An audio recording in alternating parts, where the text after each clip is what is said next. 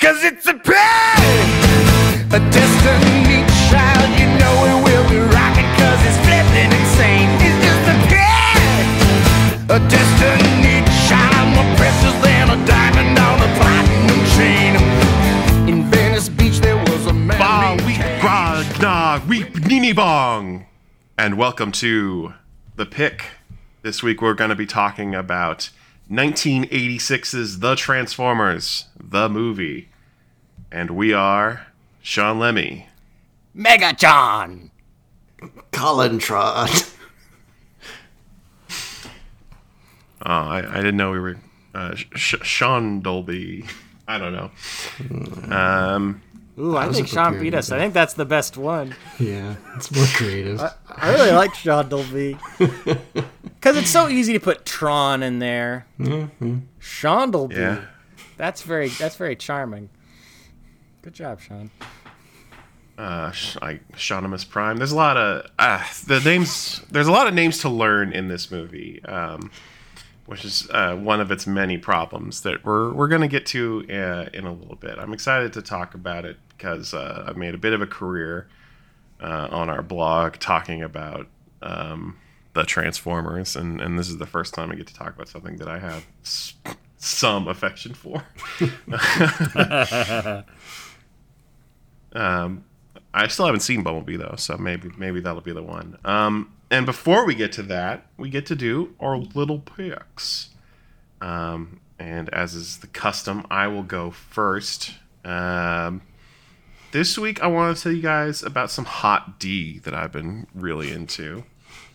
That's what we're calling House of the Dragon, the new Game of Thrones prequel series that is based on the book Fire and Blood by George R.R. Martin.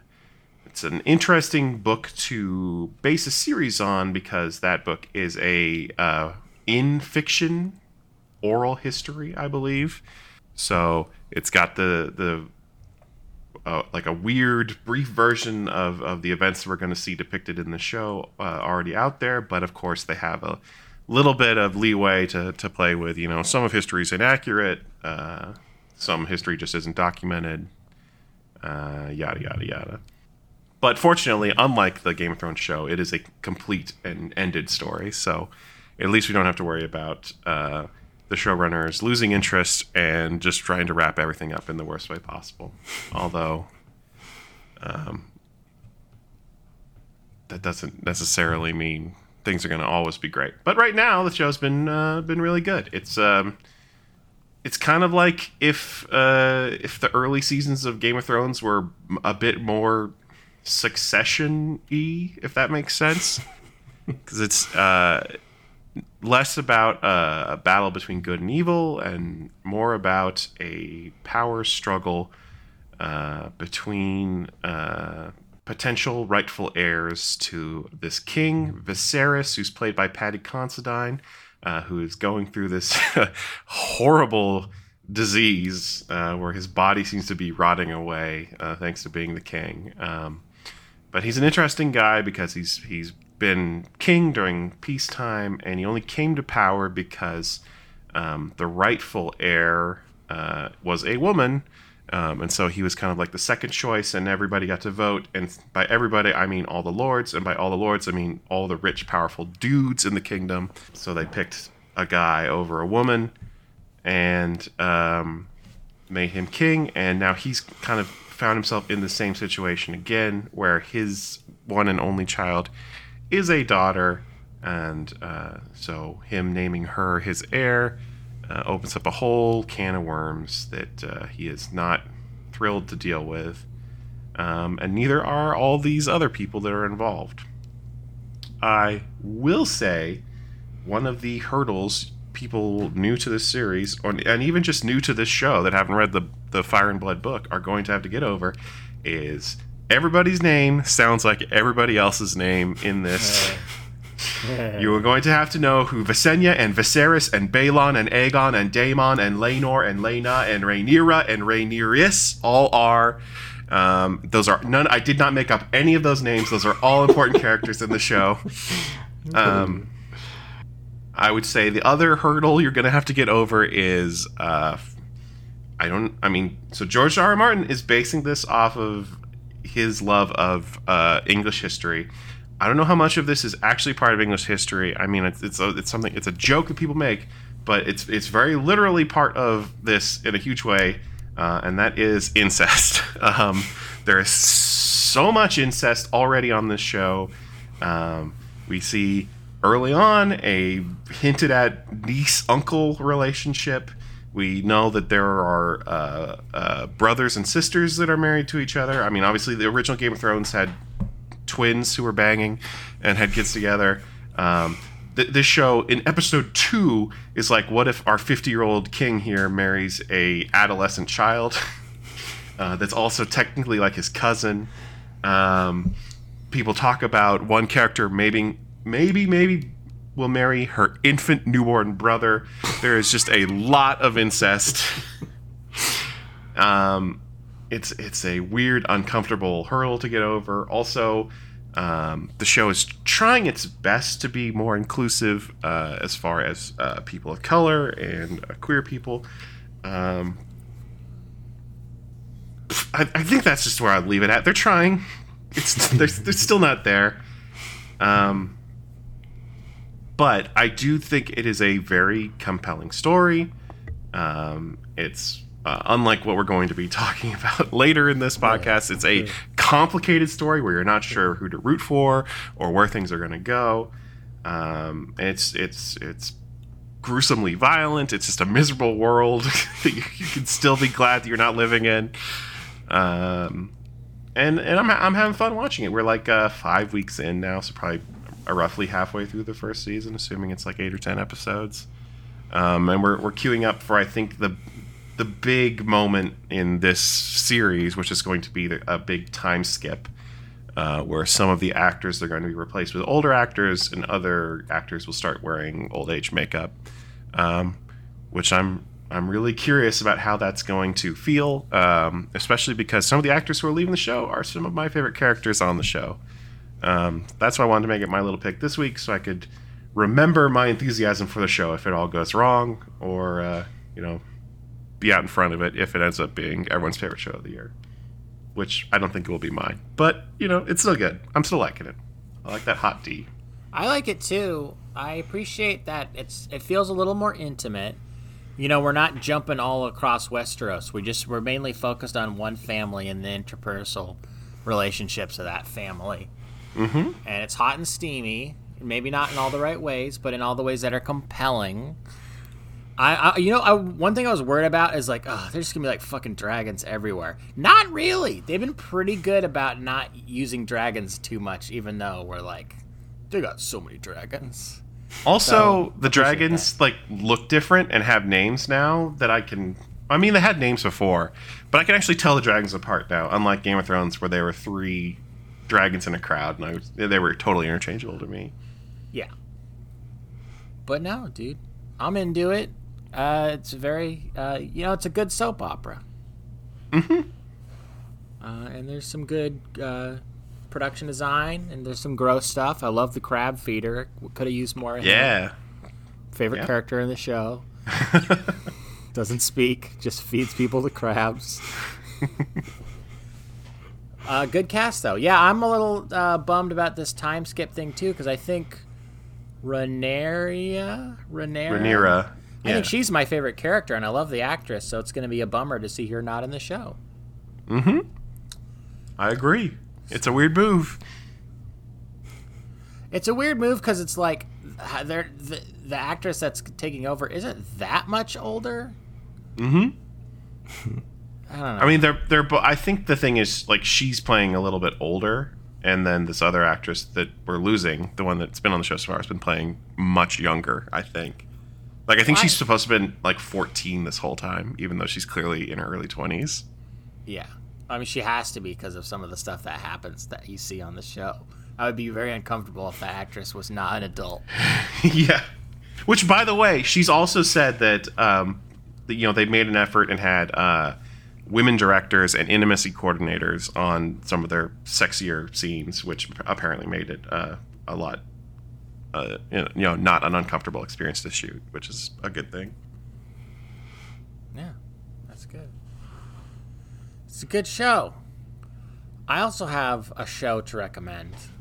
I was going to recommend a book, but I haven't finished it. So what if I hate the end? Oh, yeah. What if something dumb happens at the end, Nick Fury shows up, wants to put together a team. That sounds awesome. Well, actually, it would be pretty good if that happened. But no, I'm going to go with a show that I just discovered yesterday. Yeah, I know I recommend a lot of horror stuff, whatever, blah, blah, blah. But here's another stupid horror You thing. love that. That's what I do. But I think you guys will know why I like this one. So Shudder has a new show, if you only heard 2 episodes, called The 101 Scariest Horror Movie Moments of All Time. This is basically... Remember how much I loved when Bravo Channel did the same thing in, 2007? This is, the same thing. They must have just been let's just do that again, because it's the same format where you have talking heads talking about... the best horror movies. Specifically, they always try to focus on one scene per movie in particular. And it's just done really well. The picks are good. The talking heads are appropriate. A lot of horror masters, a lot of scream queens. They always have the occasional, one comedy person where it's what is your connection to all of this? In this case, it's Joe Latruglio. I guess he's just, a fan. But everyone has good insight. Like I said, I think most of the picks are good. They're not necessarily all the easy no-brainer picks. There's some deeper cuts. This first episode had Horror of Dracula, had Mulholland Drive, which was an inspired pick, I guess, because of the Winky Steiner scene. So not everything you'd expect. It's not. Just a bunch of course. It's not just a bunch of Saw movies over again. Hostile. Now I'm rooting for Scary Bilbo from Fellowship of the Ring. Definitely one of the scariest scenes I've ever seen in a movie. It's because you didn't expect it. just watch I get scared every time that I know that it's coming too. There's nothing worse when you know a scare is coming and you know it's going to get you every time. Yeah, that's that Mulholland Drive scene. Yeah. God, it pisses me off right now. There's a dumb trailer for a movie that I'm sure will suck. Sean, you remember the trailer to that movie Smile? Did you see that trailer? Yeah. That scare at the end where the woman's head twists upside down. It gets me every time, and I'm pissed about it. I'm this looks dumb, but this scare gets me. I hate that. So props to them. I don't know, maybe that'll be good. I doubt it. But yeah, maybe it'll end up on this list. Who knows? John, I posted in the chat a picture from Sci-Fi's article about this show. Who's this pajama man with the scary eyes? That looks like it's from Salem's Lot, Judd. Yeah, I think that's Salem's Lot. Which, was actually on this first episode. I think Salem's Lot kind of overrated, you guys. You want to hear my review? It's fucking boring. It was made for TV. It's super slow. I was super excited to find... I watched some of it as a kid, but I was super excited to rewatch it after I read the book earlier this year. And it's it stars fucking David Soul from Starsky and Hutch.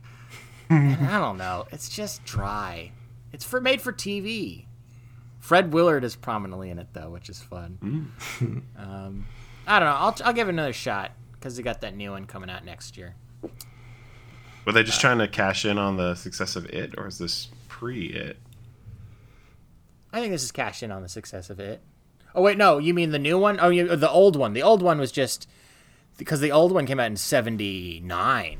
One of the first Stephen King adaptations after Carrie. So that was just because there's a popular book. But this new one that's coming out, I think it's Warner Brothers, which is also the studio that did It. I think it's them. You're what else we got?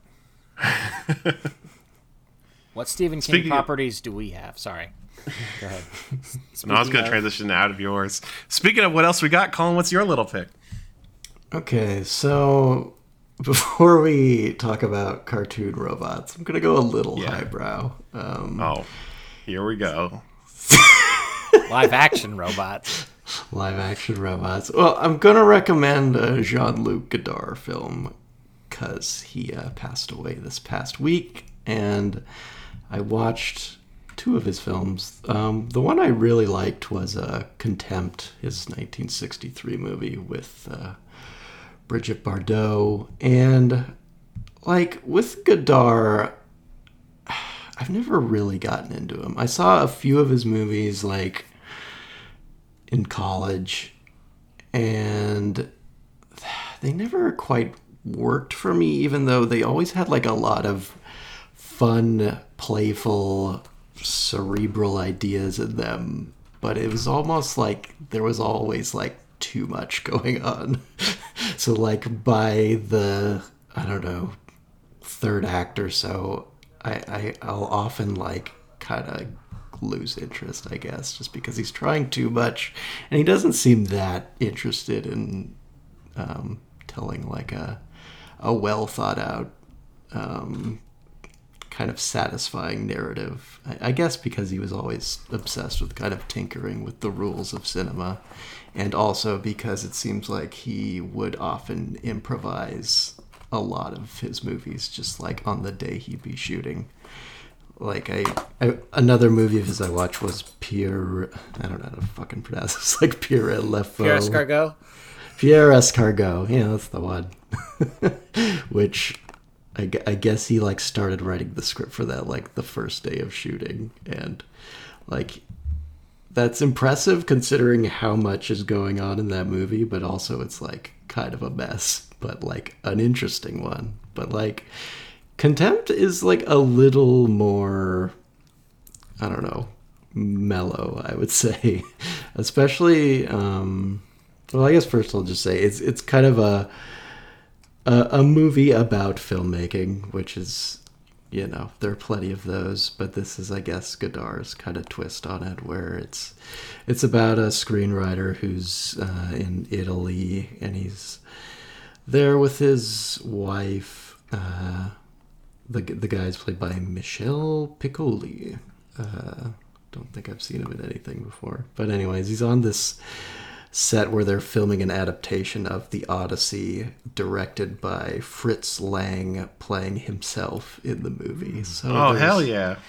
There's all this meta stuff going on, and like, you know, Godard paying homage to the great directors, or one of them, since...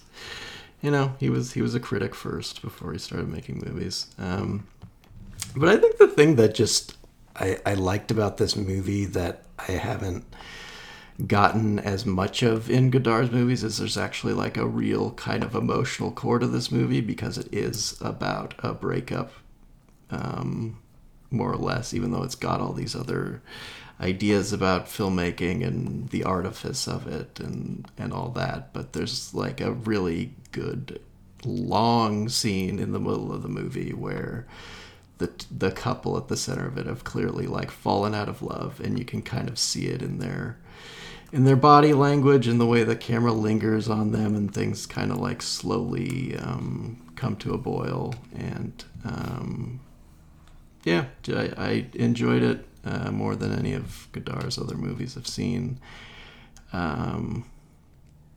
Maybe I'll check some more of them out, but I mean, watching that other movie of his where I was like, oh, okay. So I maybe do still have some of the same problems with his filmmaking style. I haven't just like grown up and changed enough in my taste that I'll like all his stuff now. Like I think I still have kind of a complicated relationship with him as a filmmaker, but he's definitely was very capable of doing great things. It's just not all of his movies were kind of as focused as I would like them to be. Wow. Yeah. I guess something to talk about with Michael next time we have him on the podcast. Yeah, I mean, I'm guessing he likes Godard a lot more than I do, which, you know, I know a lot of movie nerds do, who especially are into, you know, classic and art house films. But yeah, he's good. It's not my favorite, but it's kind of hard to deny how influential he was and how radical his films were for the time, even if, not all of them completely hold up for me.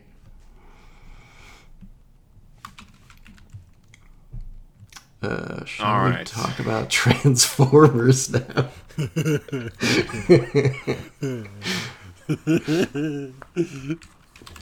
Great transition. I know. That's what we do here. The whole spectrum of cinema. And Sean and I bought this movie too. I think that's so funny. Yeah, that I'm a little perplexed by. Like, are you gonna watch this again? I mean, I don't know. The Steelbook is really fantastic. It looks so good. I'm proud to have it on my shelf. Okay. It's a piece of art. I think Godard would love it. Not the movie, Yeah. the case. Martin Scorsese too. He'd be all about it. Oh yeah. Okay. Well, that's important. And of course, the poster is one of the most interesting things about this movie, because depending on which poster you've seen, you're either seeing an accurate representation of this movie with its new cast, or a very misleading representation of this movie with its soon-to-be entirely dead cast from the TV show. There's actually been a series of re-edits to the art that represents this movie, as well as the movie itself, over time. I think most funnily, the two swear words are taken in and out a few times, depending on where the movie comes out. Remind me what those are. Ultra Magnus says, "Open, damn it," when he's trying to open the Matrix of Leadership in one scene. Nice. We get a Robert Stack swear. Hell yeah.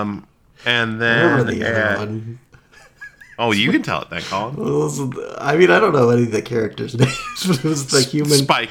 the human dad guy in a robot suit. He's just like, oh shit. Yep. And I was Damn, like, how did I miss that? I found it very jarring. They're two very inconsequential swears just left in for some reason. Of course you wouldn't know his name, because that is Spike, who is a child for the first two seasons of this show. But this movie takes a 20-year time jump to the year 2005. So he's become a man in a robot suit in the time in between. No one recognized him. I think one of the great challenges of this movie for any audience member is keeping track of who the characters are, but especially someone who wasn't familiar with the show. They make no effort to introduce anybody, not just the returning characters from the show, but the new characters as well. So, I mean, Colin, I'm guessing you had little to no experience with the show. Like, outside of Optimus Prime, I'm guessing everyone is just a generic robot to you, right? I mean, I recognize Bumblebee because they made that movie. And yeah, I mean, I saw the first Michael Bay Transformers movie, so I guess I kind of have that as a point of reference, but it's like, those aren't any more fully formed characters either, so it's not like they really stuck out to me. Like, yeah, I never watched the TV show as a kid. I'm honestly curious how you did, because I don't remember it being on TV by the time I was like watching cartoons. It seems a little before our time. I mean, I do have memories of playing with the toys. I do have that connection, but looking at these robot toys as actual characters, I had no experience with, really, except for, I guess the later Michael Bay movie.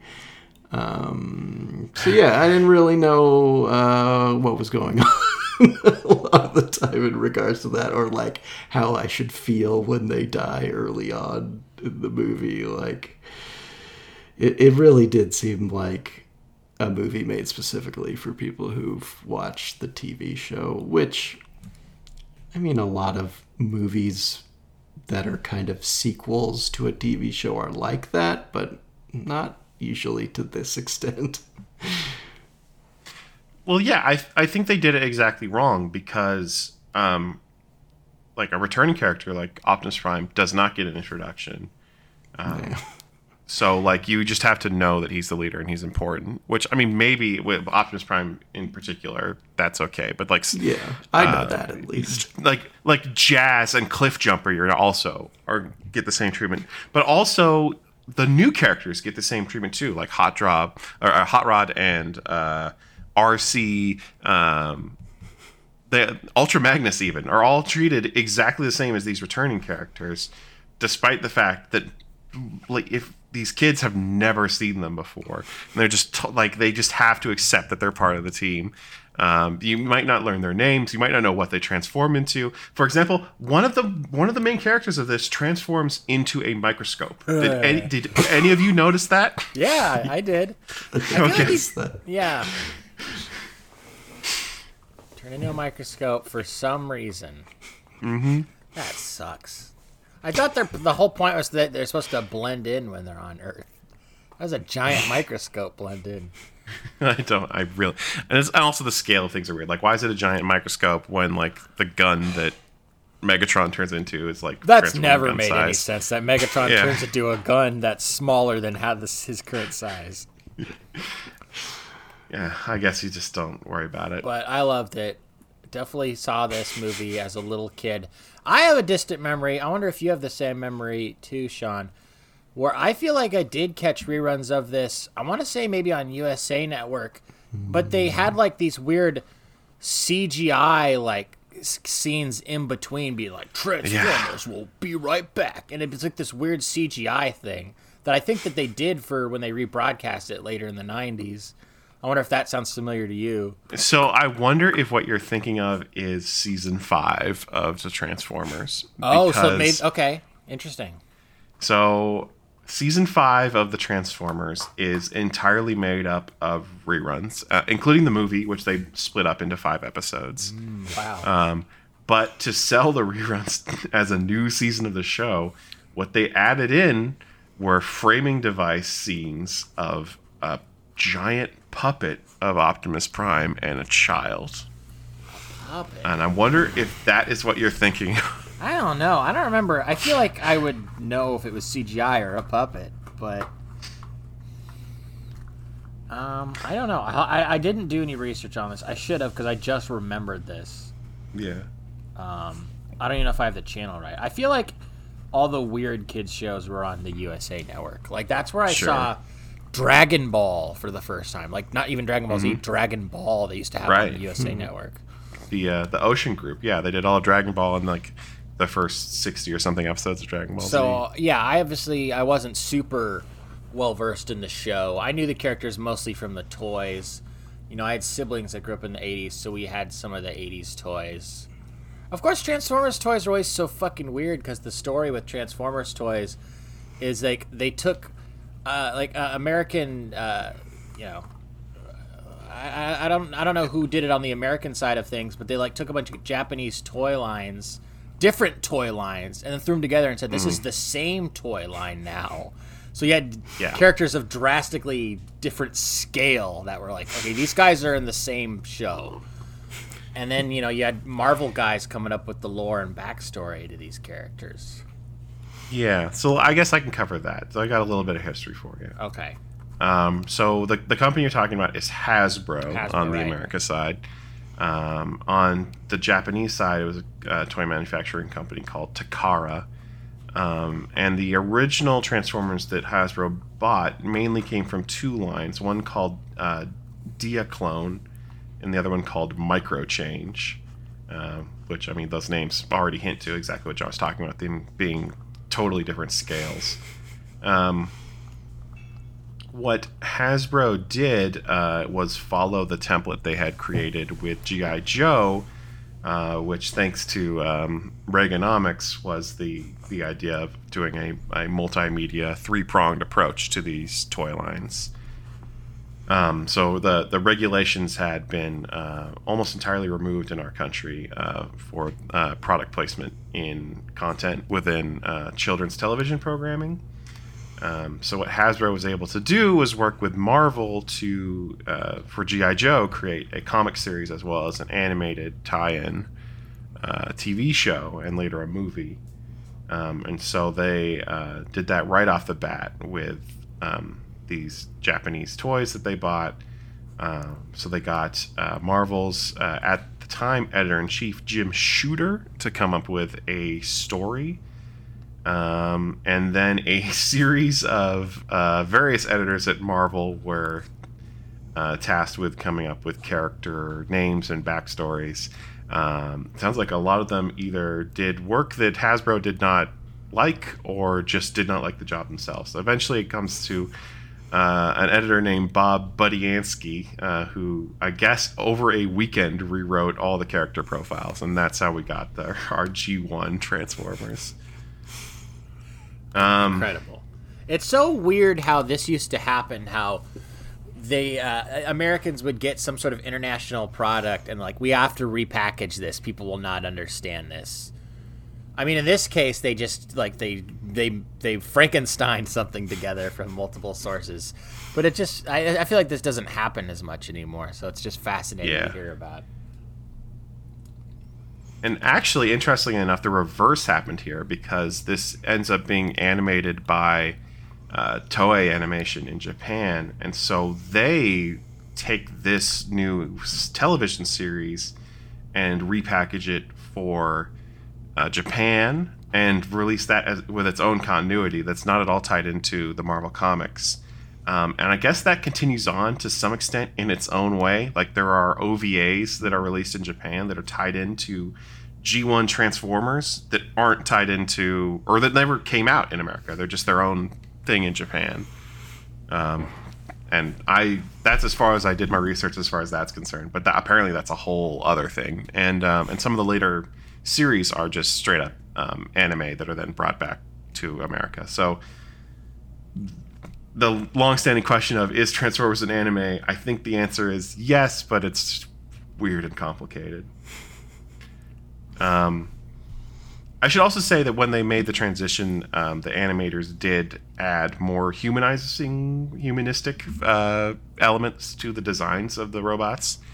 A lot of the Diclones didn't even have heads and faces, so they went a long way to make them characters that people could relate to. And I think on top of having Marvel writing and animators making an effort to make it look good, I mean, Toei Animation's a legendary studio. I mean, they did do Dragon Ball and Dragon Ball Z. That's the same studio. I think the third really smart thing that Hasbro does is they hire a bunch of really great voice actors for this original show. I mean, obviously there's Peter Cullen as Optimus Prime and Frank Welker. Frank Welker, who's a legend in voice acting as both Soundwave and Megatron and a bunch of other people. But then you have other somewhat notable voice actors like Scatman Crothers and Casey Kasem in the show. They've got a solid cast, especially for an 80s kids cartoon. And I think that's part of the problem, is those actors breathed a lot of life into characters that, as far as Hasbro concerned, were just toys. Genuinely, I believe that the execs thought that Optimus Prime dying and being replaced by Rodimus Prime is the same as Dominic Toretto crashing his car and getting a new Mustang at the end of the movie. They're just totally disconnected from the idea of these being people that kids would form an attachment to, which is a tragic mistake on their part, I think. It's not even like he comes back or something. It seems like that's something they could have done.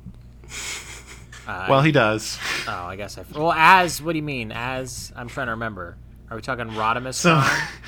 So if you watch a specific edit of the movie, at the end, not the one we watched, and probably not the one Colin watched either, it does at the very end say, Optimus Prime will return. Nice. So they beat Marvel to the punch years later when Marvel was doing this. Well, I mean, James Bond was doing that too. Oh yeah, that's right. but yeah, it's I think that's something that was edited after they got the bad feedback, and it's so it's the history of the show. Season 1 of Transformers is a Saturday morning cartoon. It comes out as a miniseries first, a 3-episode miniseries, and then they do a 13 weeks of Saturday morning cartoons.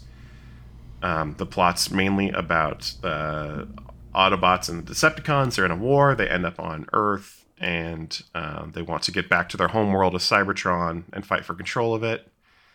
The Autobots are mainly concerned in building something called a space bridge to send an energy resource called Energon back.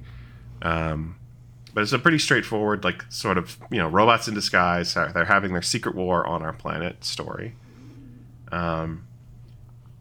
Those first 13 episodes plus the miniseries were successful enough that Hasbro wanted to turn it into a weekday syndicated show for season 2, which meant the episode total went up to 65. Jesus. They had to do a 49 episode season in season 2 in the same span of time from September to January of 85 to 86.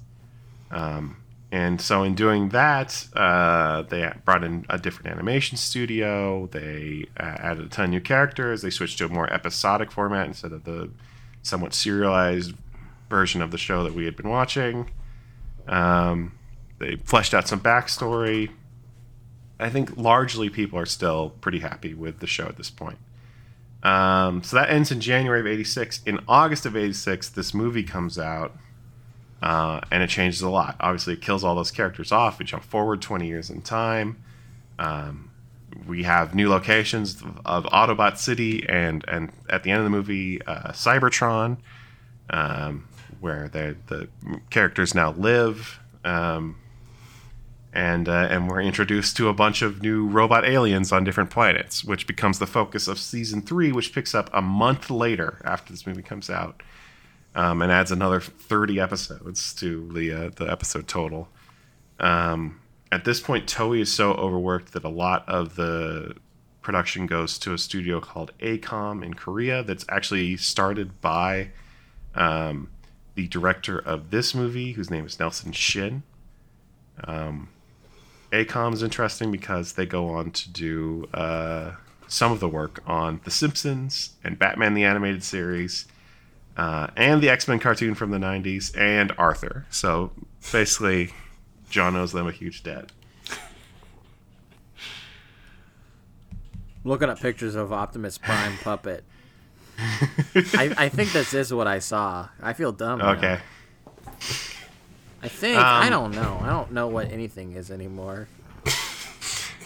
So at the end of season 3, they do a 3-part episode where Optimus Prime is brought back to life.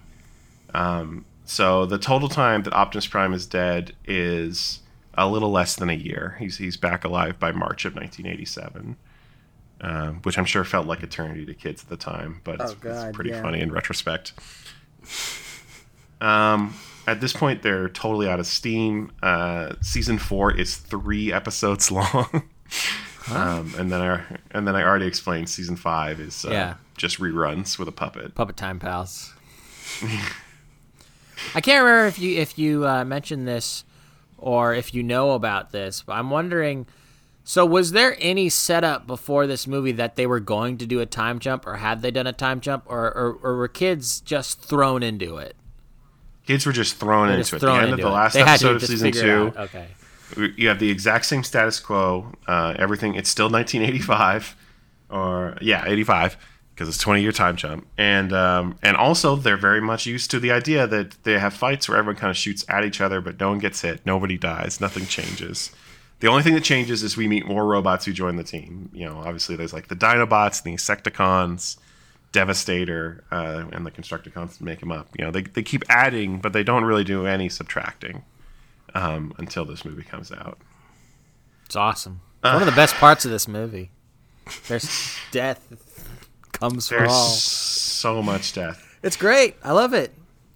It's good to know that characters can die and then they're just dead, and that's it.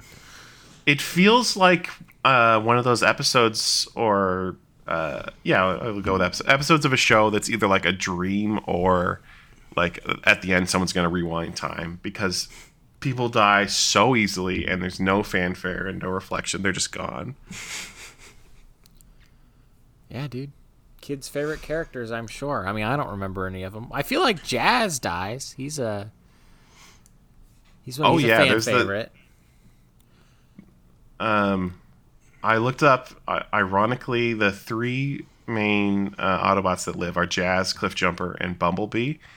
They're all on Moonbase 2, which gets swallowed by Unicron, and then at the very end they get rescued by Daniel in his robot suit. Okay, then I totally forgot. Okay, well, it's a lot of things to keep track of.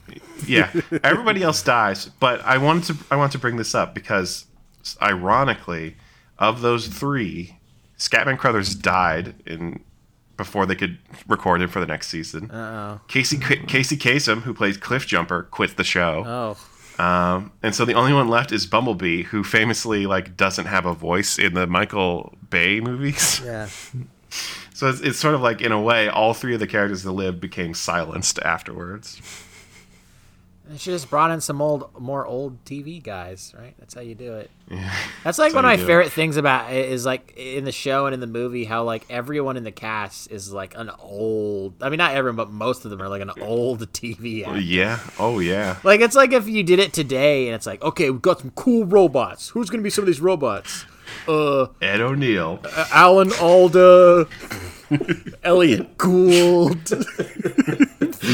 Yeah, you went so old. I got too old. I guess I went like 80s. You're going for Orson Welles' deathbed casting. I gotta go for they were going for late 50s, early 60s, like guys in that age range. I guess Ed O'Neill. That was a good. I think you started at a more reasonable starting point than where I took it. He's still pretty old though. Let's get Ted McGinley. Let's just get a Married with Children reunion up in here. I guess I should be thinking of sitcom actors from the early 90s. I just like Dave Coulier, his return to... Dave Coulier deserves to be on an animated series. Well, he was on the Ghostbusters cartoon. Oh, good. Because remember the original, I believe it was called The Real Ghostbusters. Oh, yes. Because remember it was Lorenzo Music, who was the original Venkman, which was hilarious because then Lorenzo Music is also famous for playing Garfield. Which is crazy because then Bill Murray was Garfield. But Bill Murray saw the show and thought I don't like the guy who does my voice. So they fired Lorenzo Music and then Dave Coulier became the voice of Venkman because I guess he does a decent Bill Murray impression. Also, one more fun fact that I find hilarious about the Ghostbusters TV show. Ernie Hudson auditioned to play his own character. And did not get the part. Didn't get it. No. Arsenio Hall played Winston on the cartoon show. Also, as the Dan Aykroyd character, Ray Stantz, Frank Welker. Welker, man. He was also Slimer. He's everywhere. He's the best. He is the best. Sorry for that little detour. I just think it's funny. I like it. It adds a lot that you have Robert Stack and Leonard Nimoy in this movie. It's cool. Which, oh, by the way, I have always had a chip on my shoulder about the fact that Leonard Nimoy plays Galvatron in this. Michael Bay brings him back to the Transformers franchise in the movie Dark of the Moon. He casts him for some reason as Sentinel Prime instead of Galvatron. And then he makes Sentinel Prime make a multiple Spock references and no references to the fact that he was in Transformers before. He probably didn't know. He probably doesn't know. I genuinely believe Mark Wahlberg, I'm going to get to Mark Wahlberg. Michael Bay has no knowledge of the Transformers franchise. He has the exact same perspective as Hasbro. They're just toys because he casts Mark Wahlberg in 2 of the Transformers movies as the lead, and he never makes him sing The Touch, which he has already sung in another movie and comes from this movie. You're blowing my mind, Sean. I never made that connection. That's brilliant. That would have been so clever. Marvel if Marvel still owned Transformers, they would have been all over that. They would have been clever enough to tap into that. They would have been like, oh, hey, this guy has a connection to the series. We should exploit that. Instead of, oh, hey, this guy has muscles. Let's make him a creepy dad. Which is what Michael Bay did. Those. Yeah, fuck. I hate it. Boo. The Touch fun fact I learned, that was originally written for the Sylvester Stallone movie Cobra. Wow, I wonder why they turned it down. That's interesting. I feel like Cobra's too badass for something. Yeah, Cobra doesn't really have any power. Cobra's more like metal. That's just interesting because that reminds me of how You're the Best was first offered up to, I think, to Rocky 3. But, I mean, they turned that down for a good reason because they turned it down for Eye of the Tiger, which is iconic. You know, but You're the Best is pretty good, too. And it's just funny because, you know, it ended up being the theme to Karate Kid, which is like Rocky Jr., you know. It's even a John G. Avildsen movie, so. Yeah. Sylvester Stallone just getting offered up all these badly awesome rock tunes. He had his choice, whatever he wants. Also, guys, the new Cobra action figure is out, and it looks pretty cool. I saw Sylvester Stallone on YouTube. Like, this is a recent video being like, hey, check it out. There's a Cobra action figure now. Oh, look, I used to look like that. I was handsome. I got a weird muscle near my elbow, and they nailed it perfectly. It's amazing. It's just funny that he's doing a commercial for a Cobra doll. Just like in his house. Your Sylvester Stallone is definitely one of my favorite impressions of yours. it's pretty on point.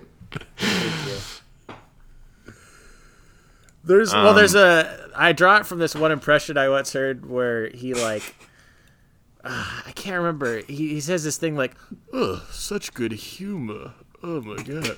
I can't remember what that's in like response to, but just like that phrase I find so funny. Huh. As long as I'm in my music notes section, I wanted to also bring up the theme song is re-recorded here by a hard rock band called Lion, and they nailed it. Great job. I don't know if this means anything to you guys. Their vocalist was in a band called Titan, Tytan. I guess Titan, but with a Y. No. And their guitarist was from a band called Lone Star, but as two words, not the country band Lone Star, which does it as one word. His name is Tony Smith.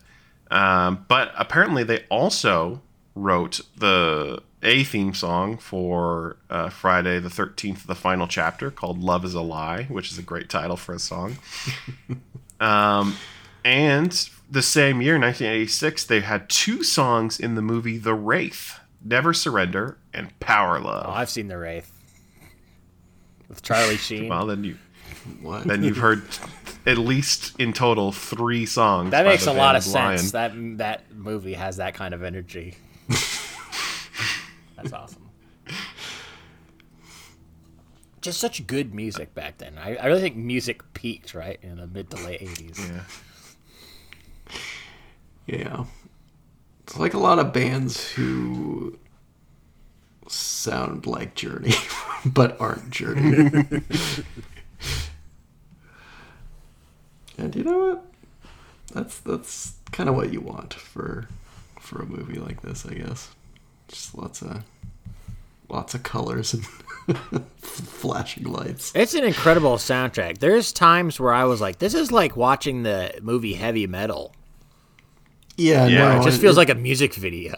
That's exactly how I felt too, and maybe yeah, like it's killing those characters like that movie does, except it's forgetting that we actually care about them. Like there's that early shuttle attack where Megatron and Starscream kill a bunch of the Autobots. Yeah, like it just has like hard rock music over it. It's not like a serious or sad scene, despite the fact that they are dying horrific death. I feel like somebody like spews fire out of their mouth as they get shot to death. Like it's gruesome in this cartoony way, but it's not presented as the tragic death of beloved characters. It's just like this rocks. Before I get into the plot recap more, I just wanted to run down why the Transformers is so confusing. I think I already got it a little bit with the fact that season 5 of the original show is already dipping into reruns. But after that, they did a show called Transformers Generation 2, which is why retroactively people refer to the original show as G1, which is just re-edits of the show, but with the new dubs and a new story being told. That lasted for a few years, 93 to 95. And then after that, I think is where John and I really come in, is when Beast Wars and Beast Machines are the main Transformers shows at the time. I feel like that's like actually a good show, but I'm probably wrong. Yeah. Just because it's the one that was on when we were kids. I just feel like this has like such a minimal cast and it's like slow and contemplative. And it's like, yeah. I think it had a minimal cast and like they didn't do a whole lot because it's expensive to do that as much as they were doing in CGI. They probably had to keep it simple. Sean, how did you feel about how Optimus Primal, when he transformed, his legs would switch around the opposite, like do the 360 with his legs? That never bothered me. Okay. Did that bother you? I don't know. It's just it's interesting. It's interesting. Well, he's got different proportioned legs. They need to be different. Did you have that action figure? Did you have Optimus Primal? I don't remember having Optimus I don't think Primal. anyone did. That was a hard one to get. I remember you had the Raptor guy. That was a cool one. I think he was just called Dinobot. Yeah, it was just Dinobot. I had Cheetor, and it was a great toy. And then they did the Beast Machines, and I know I had the rat one of that because he turned into instead of turning into a rat, he turned into like a rat car, like a rat race car. That one was a little disappointing. I had some McDonald's or Burger King toys of that one, or one of the ones after Beast Wars. So after Beast Machines, in Japan, they come out with an anime series called Robots in Disguise, which serves as a a soft sequel to those two, Beast Wars and Beast Machines. I think it's in the sense of like it doesn't contradict it, but maybe I think also Optimus Primal is referenced or something. So it's like slightly tied in. It's a 2D anime that does come out over here, but this is 2001. And there are scenes of buildings being destroyed in it, so the show starts being heavily censored once 9/11 happens, and is eventually banned from our networks after things get rocky for us. Yeah. The series continues as an anime that comes out over here. There's what they call the Unicron trilogy: Transformers Armada, Transformers Energon, and Transformers Cybertron 3. 3 shows that came out over here, and then of course at the end of that the live action film series starts. So they do a Western reboot called Transformers Animated, I guess just to distinguish it from the live action films, although it seems really weird to call your 10th show animated when all of the previous ones were also animated. Yeah. Cartoon Network has that, and then later, that ends in 2010. In 2018, Cartoon Network has another show called Transformers Cyberverse. In between those two, there's a web series called the Prime Wars Trilogy. I think all of these are unconnected. And then most recently, there has been a series on Netflix called Transformers The War for Cybertron Trilogy, which concluded last year. And I don't, as far as I know, there's not a currently ongoing Transformers television series, although obviously there are still many more multimedia related to the franchise, always coming out all the time. Lot of toys to buy, and of course the Optimus Prime being the hottest toy of them all. I had an Optimus Prime as a kid. He had a little sound box on it that said "I'm Optimus Prime," although my dad convinced me what he was actually saying was "I'm out to do crime," which is pretty funny in retrospect. So, I mean, you thought he was the villain? No, I knew. I don't remember watching on TV, but I definitely remember renting a lot of tapes. My favorite being the season 2, I think 2-parter, maybe 3-parter, where the Dinobots are introduced. And the Dinobots, one of the rare groups of Autobots in this that manage to all survive and continue being part of the team. Although there is, I think, I should have looked this up. I think there's originally a Stegosaurus Dinobot that's just not in the team. I think there's right. one Dinobot that's just missing in this movie for some reason. I had to Maybe draw he died so in many the 20 people. years. They're robots. And by the way, if you want to have fun in the IMDb goof section, go look for continuity errors in this movie because it is endless. There are so many robot crowd scenes that feature robots that we have already seen die.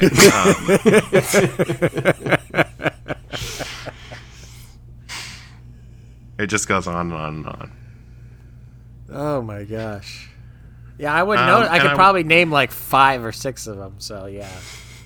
Well, the one that was bothering me when I watched this is when so the Decepticons are attacking Autobot City at the beginning of the movie. Yes. It's a big scene. Yeah. Optimus Prime shows up to the touch.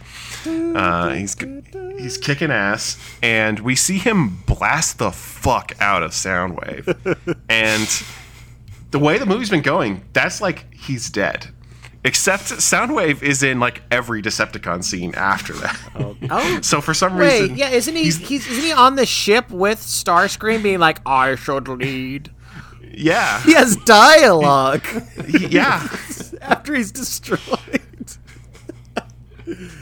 Oh, I didn't know. I guess I forgot him getting blasted away.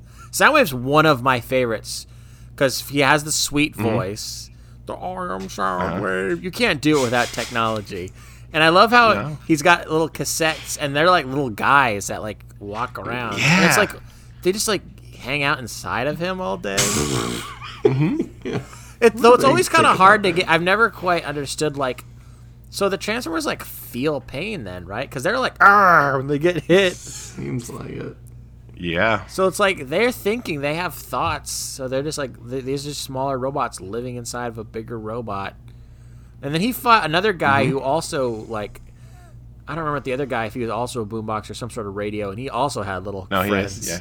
He's the exact same toy, just colored red instead of purple. Yeah, and they fought back too. So. And they fought, and the little guys fight one of the big guys, and that's good too. Yeah. It's just weird. It's weird. It's also just hilarious that it's the 80s, so you got a freaking boombox character. I don't imagine Soundwave is in the Michael Bay movies, even though I feel like he's a fan favorite. He could be. I mean, he's in, I think, the first episode. He's one of the original Decepticons. Oh yeah, and I think about him. I think Megatron. I think Starscream, and then the rest. I can't think of any others. Yeah. So Starscream, by the way, I think. The death that hits me second hardest after Optimus Prime, although I know that it's not as bad because Starscream will return for most of Season 2 as a ghost that gets in the way of things. Wow. So there's a Transformer ghost in Season 3 of Starscream, which is great. Starscream is one of the best characters. He's the Vegeta. If he didn't redeem himself, he's a real bitch. He's one of my favorite characters in this movie. Because I don't know if you're going to go, like, through the whole plot or anything, but, like, after, they chuck Megatron into space, after he chucks the damaged Megatron into space after the Autobot battle, he's, like, decides he's the leader, and he has, like, a little crown that he puts on. Little crown? And a cape? And then... And he makes those Decepticons play their trumpets for him. Yeah, like... That's hilarious. I mean, it's nice to see some of these characters have a little bit of personality. Mm-hmm. So I love that he's like, he's vain and he has an ego like that, and he's got a great voice. I think that's Chris Latta, I want to say. Yeah, rest in peace. Who I think was the original voice of Mr. Burns, but I don't know. I think they re-recorded before it aired or something. I can't remember, but. Very a prominent voice actor back in the 80s and 90s. Cobra Commander is the other. That's right. He's Cobra Commander. He has that I'm Starscream. It's just so. It's harsh on the ears, but it sounds great. Yeah, it's great. Perfect for the character. I would love to know Colin's favorite Transformer. Oh, excellent question. in this. Mine's Soundwave. Sean, who's yours? I mean, if I'm being honest, it's Optimus. It's Optimus. Prime. Okay, Colin. I love him so much. I love the dad. I'm very excited to hear yours, Colin. I'm gonna have to go with Blur. Blur. The one that talks fast. Great Yeah, pull. John Machida Jr. Oh, There just wasn't enough that like separated the Transformers to me, and that one just really stood out. I was like, oh, he just talks really fast. That's super fun. Yeah. when get I into found that. out years later that John Machida Jr. was in this movie, I figured he probably has like one scene. He's just talking really fast because that's what he was known for. He did a bunch of commercials in the 80s and 90s where he just talked really fast. But he has like a couple scenes. He's like an Got a actual few character. scenes. Yeah. And he's one of the new, main Autobots. Yeah, and it's not just like stunt casting. It's not like they just got a popular commercial actor. It's not like if they'd made this in the late 90s and it's like, let's get the You're Getting Adele guy to be in this. I'm not saying that guy's not a real actor, but this felt They should have put him in more things. turns into Adele. They did him dirty by firing from him from that gig because he like smoked weed or Which whatever. it seems so on brand for him Yeah, it's too. like, come on. What do you want him to do in his spare time when you're like rewarding him for being a stoner guy? It would be in your like commercials? you guys remember the Most Interesting Man in the World? Those commercials. It's like, It'd be like if they Yeah. fired that guy for getting a DUI. It's like that's just on brand for him, right? I guess. I mean, that guy's brand is kind of. It feels like he's too classy to get caught driving under the influence, but yeah, pretty much. Yeah. But no, Blur, classic character. Can't believe I forgot Blur. Inspired. I really casting. like Ultra Magnus too, because he's just like Optimus Prime Jr. I gotta say, I'm a little disappointed by Ultra Magnus just because I saw Robert Stack was in this, and I don't know. He didn't bring much for me. You know who I did like? I don't remember the actor, the guy who was sort of like, I can't fucking remember. Rodimus's mentor. Cup. Yeah, Cup. That guy I like because he was grumpy, and like that's a fun characteristic to have. Yeah, in a he's character. old for some reason, even though it doesn't appear that any of them age. It seemed like him and Rodimus had like a dynamic. I'm like, this is something. This is almost something. Yeah. Whereas like all the pre-established Transformers are nothing. They're not. I mean, Optimus is a character, but like I don't remember like Ironhide. If he was even in this movie, I don't remember doing anything. He does. He's one of the ones on that shuttle at the very beginning Okay, that gets yeah. violently massacred. Right. It's like all these other guys are just they're just Well, but Ironhide props. was cool because he was also Peter Cullen. You gotta respect the Peter Cullen character. Oh sure. Yeah, it seems like him and Frank Welker did like a handful of characters on the show and in the movie, so that's cool. Do you want to like set up the threat in this movie or Unicron or any of that stuff? Yeah, so the movie opens with Unicron consuming a planet, which is very confusing because it's a planet of robots. So as a kid, you're like, is this Cybertron? Is Cybertron being destroyed? That's right what I now? thought, right? When I was watching, I was like, this must be Cybertron. But as we're going to find out as the movie goes on, it turns out this is just a universe where there are a lot of robot planets. And this is just one of them.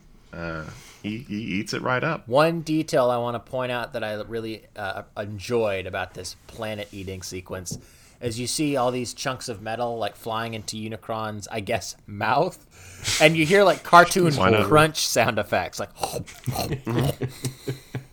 And I'm like, these people are all being wiped out, and we're hearing.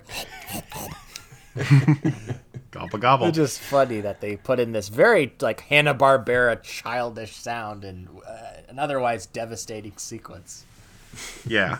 Although, counterpoint, while this movie is full of, let's call it questionable music choices, Yeah. I think the ominous Unicron theme is actually really good. It is good. It captures how like big and majestic and scary he is. No, I like that. Unicron is cool. I think so, anyways. Yeah. Well, I think he gets less cool when he turns into a giant winged robot. Yeah, he's better as a big planet. I like that better. It just and it makes the scale of things really confusing. Yeah, once he was a big robot, it was so hard to keep track because it seemed like he was so big earlier, and then I don't know. I mean, it's the same problem with Megatron turning into the gun, right? It's like it's so hard to keep track of scale with these characters when they transform. After that, we get the credit sequence from Superman, but it's the names of the people in this movie. I feel like there's somebody... do you guys remember? I remember now who had top billing in this movie. I don't remember. It was who had Eric top billing. Idle. Oh, yeah. Oh, we're going to get him way later on. Because I made a note of this. He was the first name to pop up when they showed the cast. Eric Idle. So weird. Was he the biggest name in this? No. I don't know what he's the deal not. with that. He just has a good agent. What's going on? With kids? I mean, Well, he was doing he was in one of the National Lampoon's movies around this time, and he's in European Vacation. Obviously, Monty Python was somewhat. I have no popular. sense of how big Judd Nelson was, is actually where I'm coming down on. Well, I How big guess- was Judd Nelson? Kind of big. I mean, he would have been just coming off of The Breakfast Club. That's actually kind of a surprising get, because that's kind of like what they do with movies now, where you get notable mainstream A-list celebrities to be in your animated, movies. Whereas back then it'd be like, okay, we're doing an animated movie, we need to get Robert Stack, Leonard Nimoy. Gotta get him. Yeah, I mean, now that we're looking at these names, like Eric Idle's, he's up there. I guess Leonard Nimoy is he's maybe more famous. I mean, Yeah. there's To also me, Orson Leonard Nimoy Welles, and but Orson Welles are, yeah. I guess the problem is just like, who of these guys would appeal to kids? And it's like, not really any of them. So it's like, just take your pick. I mean, it should have said starring Judd Nelson or Peter Cullen, though he dies. I could go with anyone but Eric Idle, really. Yeah. And of course, you will notice that there are entirely men's names we're going over, even though this movie did make the interesting choice to introduce a female-coded Transformer Yeah. named RC, who is, of course, pink and has Princess Leia hair buns. It is a good design, whether or not it's a good character. I like the look. But yeah. I mean, I think it's also interesting because Spike had a human companion who was a girl who, I guess, sort of implicitly he married and had a kid with, because now we have Daniel in this, but she's not in the movie at all. They could have put a little more effort into including not just boys, but I guess that's their market, little boys. These are boy toys. These are boy Yeah, toys. and They also the other movie they put out this year was My Little Pony, the movie. So I guess they're just like, we'll keep them separated. It's so funny. I feel like we've talked about this too, where in kids' movies, they always try to make a kid character so the kid can be like, that's me. But no kid ever watching the movie wants to be the kid. They want to be the cool adult. They don't. Yeah, So I mean, I've never he's the one identified with a kid in swearing. the movie. So I don't know why they need to include Daniel. Yeah, I mean, it's the same. Like, nobody wanted to be Luke Skywalker. Everyone wanted to be Han Solo. Exactly. Yeah. Just give us a cool adult. Pretty much. Yeah, for sure. Now, I cannot for the life of me remember what anyone's particular goal in this movie was. I can't remember. Is Okay. Unicron just want to eat everything? They keep talking about Energon, but I'm having so much trouble keeping track of what that is or who has it or how much of it there is. They also talk about the Matrix at a certain The Matrix. Mm-hmm. Is that what's inside of Optimus? No, Yes, the Matrix. I well, thought the the Matrix was like, he's like, I will be one with the Matrix soon. I thought that was like their heaven. I think you're thinking of the Allspark, although I'm not sure. I don't know if He they talk about the definitely Allspark. says, I will be one with the Matrix. Okay, that's really confusing Let because me see. Maybe he doesn't. I'm going to look up some of the lines while you try to explain this. so Unicron goes around eating planets. John,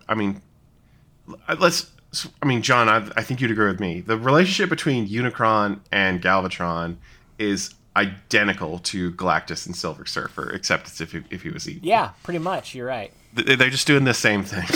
So they're just stealing from Marvel, which I guess is okay because Marvel's the one writing it. He's going around doing that. It's been 20 years since the last season of the show. So Decepticons have taken over Cybertron again in that time. The Autobots want to strike back and retake Cybertron for themselves. And they're currently split up on Moonbase 2, which is a moon orbiting Cybertron, and Autobot City, which is a city on Earth. And so at the beginning of the movie, when Ironhide and the other Autobots are transporting Energon from Moonbase 2 to Autobot City on Earth, that's when the Decepticons attack, and that leads into their siege of Autobot City. So that's what's going on when everybody dies, including Megamon, wow, Megatron and Optimus Prime. I love the idea of Mega Mom and Megamon. Is he Jamaican or something? Okay, 100% Megamon has got to be a Digimon, right? That too. Okay, Sean, I figured out the Matrix. So you're right. Okay. That is what they call the thing in his chest. And I think he does say, I will be one with the Matrix. But what I think he means is when he dies, he will always be a part of that artifact that's in his chest, even though he'll be dead. I think that's what it means. It's not like there's a robot that heaven. makes sense. Which I was really hoping there'd be robot heaven. Be nice. They all got like angel wings and halos. No. It is weird that one of the messages of this movie is there is no afterlife. When you're dead, it's over. I mean, I guess kids need to hear it. Colin, what did you think of all the death? Did it matter to you at all at the time? Like watching it now? No, not really. Okay. I mean, Optimus Prime, I guess, mattered because he's like the one character I knew, and I knew that was kind of the big deal part of this movie. Did you know it was going to come so early in the movie? Yeah, I did. I think I don't know how. I just heard that before, that he dies very early on in the Transformers movie. I mean, you probably told me that at some point, actually. Yeah. 'Cause it's devastating. Yeah, so I knew it was coming, and I was like, yeah, it's bold. But, yeah, all the other characters dying meant nothing to me. Yeah. Oh, well. I mean, I feel like there totally could have been a way of giving those deaths some gravity, even for someone like me who hasn't watched the TV show, but they just didn't. They just killed them off. And it's like, it's fine. They're making a short-ass movie. Like, they ain't got time to set up characters. Yeah, but the thing is, you can... So, I think there is an approach to this that works, where you kill off the season 1 and 2 cast and introduce the season 3 cast and make it more of a passing of the torch. But like John was saying, he didn't even know the stakes of this battle that they were fighting. Like, yeah. It just feels like they're getting everyone out of the way in Act 1, so that Act 2 and 3 can be, here are the new toys and locations. Which, I mean, I feel like even when you know it's going to happen, it still just sucks all the steam out of you when you're watching it, and then you're just kind of shell-shocked into watching the rest of a story that you can't care about. Mm-hmm. Because it all feels frivolous now. So the stakes for the rest of the movie are that Unicron turns Megatron into Galvatron and resurrects the other corpses that Starscream kicked out into space. Okay, I two things about this scene that I got to bring up. Okay, first of all, when he turns Megatron into Galvatron, how fucking cool is that shot where he's like wireframe like art? And it projects the new image, and it's like as he like transforms. It's amazing. Yeah. My second note though is, why does he change his voice? Why is it a different actor? It's so weird. It's a nice little question. Why did he do that? It's so weird to be like, hey, we're giving you a new name, a new look, and a new voice, but you're the same guy. Why bother? And it's like Leonard Nimoy has such a distinct voice too. It's quite the departure. It doesn't feel like the same character. So it's just odd. I mean, I like him as his own character, but it was hard buying it as Megatron, because I kind of liked the trajectory Megatron was on, where it's like he got all messed up, and the other Decepticons abandoned him. So now he's super vengeful, and now he's teamed up, kind of against his definitely against his will with Unicron. And we get to hear Unicron poor Orson Welles have to list off these new character names. Every single person gets an introduction. Yeah. I should also bring up, because I was curious, it just switches back to Frank Welker when Galvatron returns on the show. So it's only Leonard Nimoy in the movie. Okay. Mm-hmm. So back on the show, he turns back into Megatron. He's not Galvatron. No, he's Galvatron for the rest of the show, but he's played by Frank Welker again. It's kind of like how they got. Didn't they get Hugo Weaving to be Megatron, and then later eventually just switched it to Frank Welker? You're right. That's another thing they have in common with the movies. Just let Frank Welker do it. He's an accomplished guy. Yeah. Leonard Nimoy can play some other dipshit. There's plenty of them. Mm-hmm. Yeah, why not? So Galvatron's got to get the Matrix of Leadership because he works for Unicron, and it's the one thing that can blow up Unicron, it turns out. Meanwhile, Ultra Magnus is made the new leader by receiving that Matrix of Leadership, and notably, you'll see that when Optimus tries to hand it to Ultra Magnus, he drops it, and it's Hot Rod that catches it and then hands it. Hot Rod. I keep calling him by his later name. I could not remember his name. Rodimus Prime. Yeah. I also feel bad for Ultra Magnus because he didn't get a Prime name. It's almost like they just knew it was a mistake. He was just lame. He did. I feel like he didn't even want to do it. He didn't even want to take it on. Yeah. Well, disappointment. I guess Optimus was like, this guy's the only other semi on the team. He had no idea that Hot Rod was going to turn into a Hot Rod. Yeah, they're not going to give it to like a microscope or something.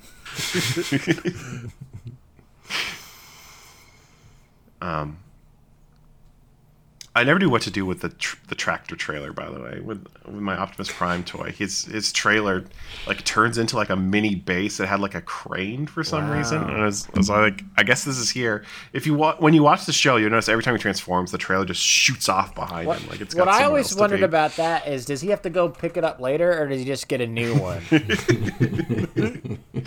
Is there just a bunch of like trailers just all over the country, just empty, abandoned trailers? And it's like, it's not that uncommon to see a semi-truck driving without the trailer part. I've seen it a few times. He doesn't have to have it. It just seems like such a hassle. I don't know how much more you want to cover on Earth, because I got some questions about that planet that they go to where they meet Eric Idle. Yeah.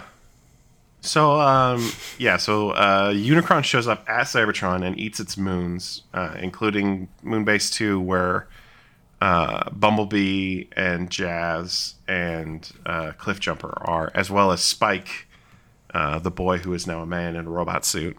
And Galvatron doesn't like it, but Unicron can just make him hurt whenever he wants, so he gives him a spaceship, and Galvatron goes back to Earth to attack Ultra Magnus and the other Autobots, but they manage to escape in 2 separate ships, and the 2 ships land on 2 separate planets.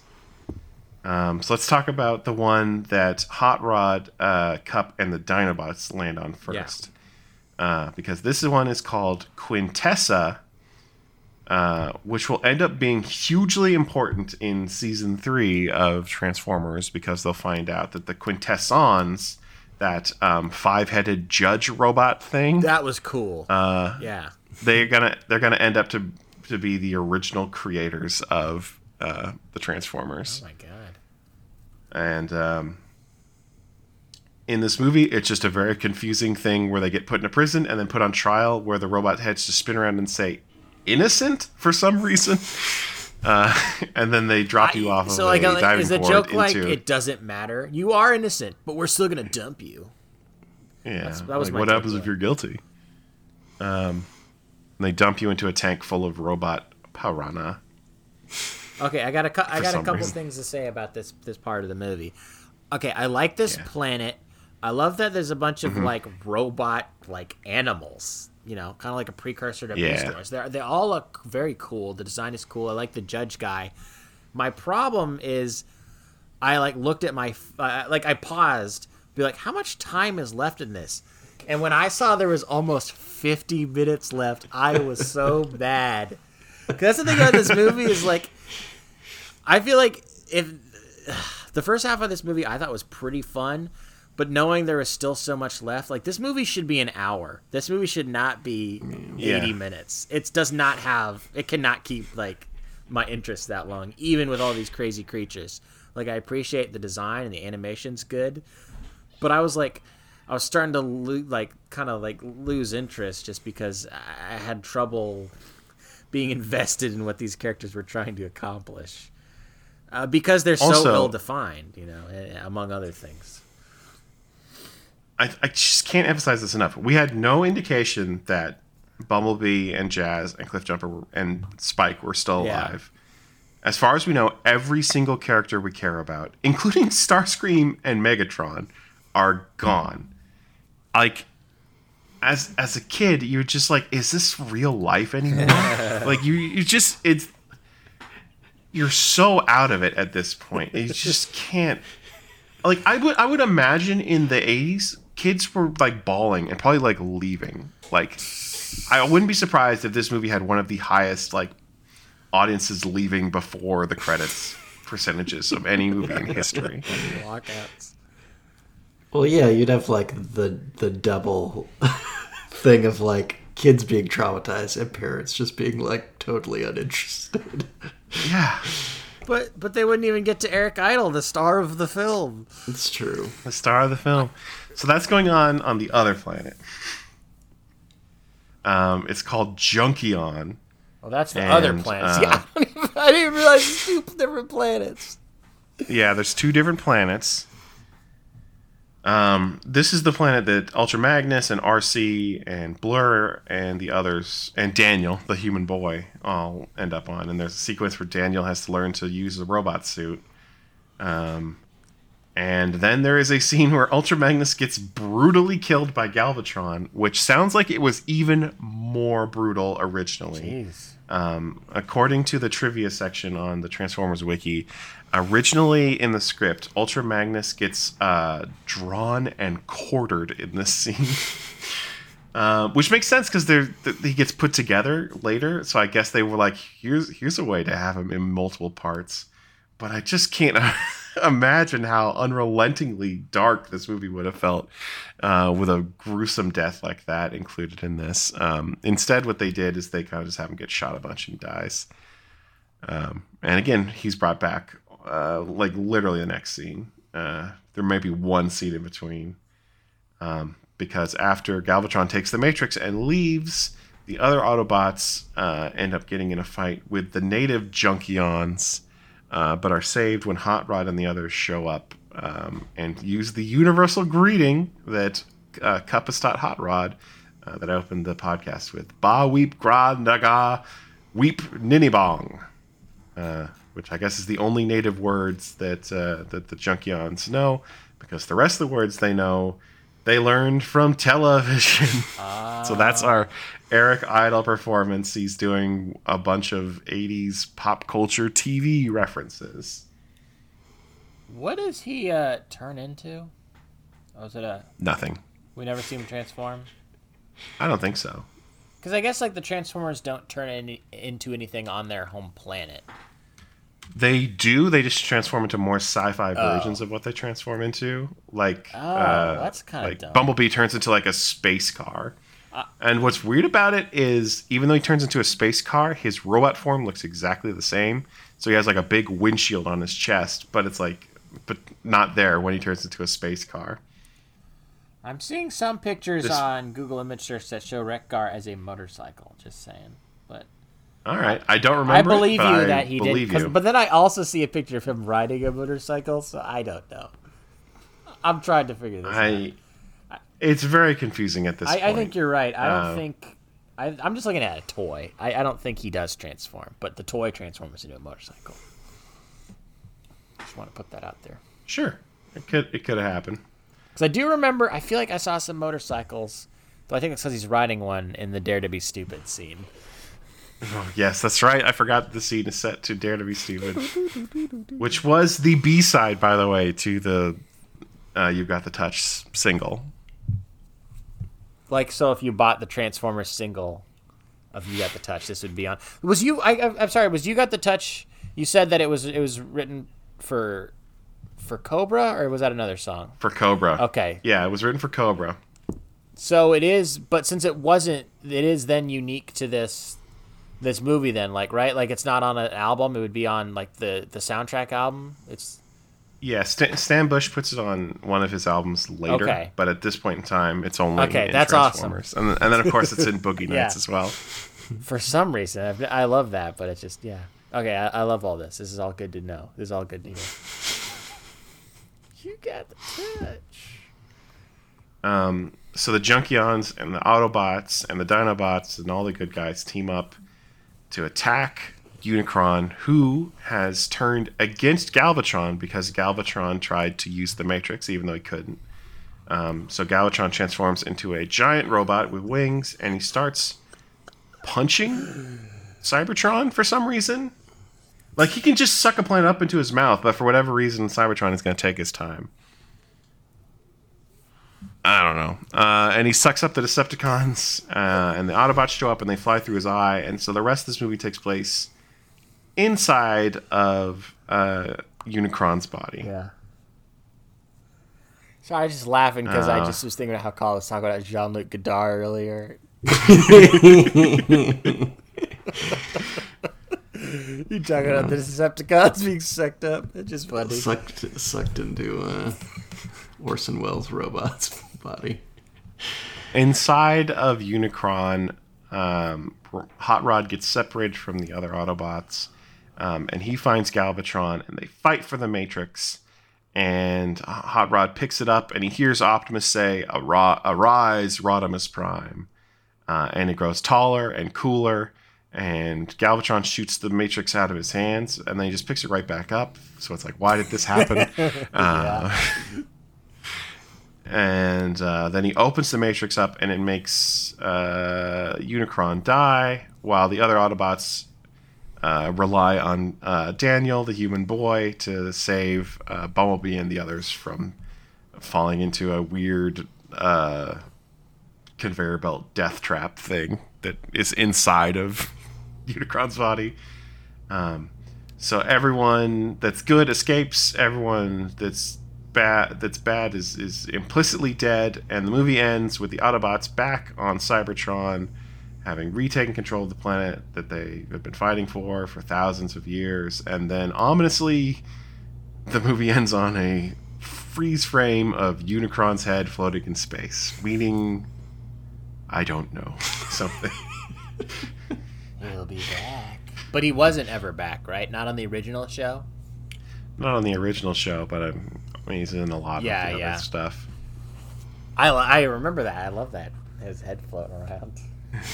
Yeah. The big old head. My favorite Orson Welles quote is him describing the movie to his biographer. Yeah, I'll just read the quote. "You know what I did this morning? I played the voice of a toy. I play a planet. I menace somebody called something or other. Then I'm destroyed. My plan to destroy whoever it is thwarted, and I tear myself apart on the screen." I like it because it sounds like he was a little bit, like, obviously he didn't get it, but he was a little bit excited to be part of an animated movie. I think he's having a good time. When did Orson Welles die? Well, it must have been 85, right? So he Before didn't this live movie? to see this masterpiece. He didn't live to see I the don't think second so. Citizen Kane of our time. That's a bummer. I mean, it's especially a bummer because you have to assume he took this role so he could get money to make one of his movies, which was usually the case with things that he did just for the money. But he didn't even get to do that. You're telling me that it wasn't a passion project for him to be in the Muppet movie? I mean, I don't know about that one. Everybody loves the Muppets. It's hard not to have some respect for the Muppets. I wonder, yeah, I haven't really looked at the back half of Orson Welles' career. I mean, obviously we know about a lot of the commercials in this. Like I just said, the Muppet movie. I wonder if there's anything else weird in there that I haven't looked up that's like, I can't believe he did such and such. I feel like I'd probably know. Yeah. But, well, I'm glad that he didn't. Because I always assumed he just hated everything about this, that he was just desperate for money or something. But it sounds like he was just like, whatever, it's a job. It's maybe it'll be funny. Seemed like he had a good attitude about this, good sense of humor. Yeah. I think so. So, Transformers the movie was released on August 8th, 1986. It made maybe round up to $1.8 million on its opening weekend, which put it in 14th place that weekend. Pretty bad. I challenge you guys to name as many as you can of the 13 movies that outperformed the Transformers the movie in its opening weekend. Do we get any clues? I don't know that I can confidently name movies that came out in 86. Unfortunately, I saw like a lot of the movies listed on the Wikipedia page accidentally. How many do you remember? A few. Right, let's hear them. A lot of these movies did not come out in August of 1986. They're just still going. They're still going. Okay, let's think. A movie from Platoon. What did you say? Platoon. No, Okay. don't see Platoon on that when weekend. did Ferris Bueller come out? Is that in 86? I think that was 86. Ferris Bueller is 15th. It's the one movie Transformers beat that weekend. Although this is the 9th weekend Ferris Bueller had been out. 86. So, when was Top Gun? Top Gun is a great one. That's the one I was talking about earlier. Top Gun was in 5th place. It was in its 13th weekend. My God. We look at how dominant Top Gun 2 has been this year. Lest we forget, Top Gun 1 also did real good. I keep thinking of movies that came out after or before. There's got to be an Arnold in there somewhere. No, that's like Running Man. I don't know. This is so hard. I gotta have some clues. There is one movie we've done the pick on.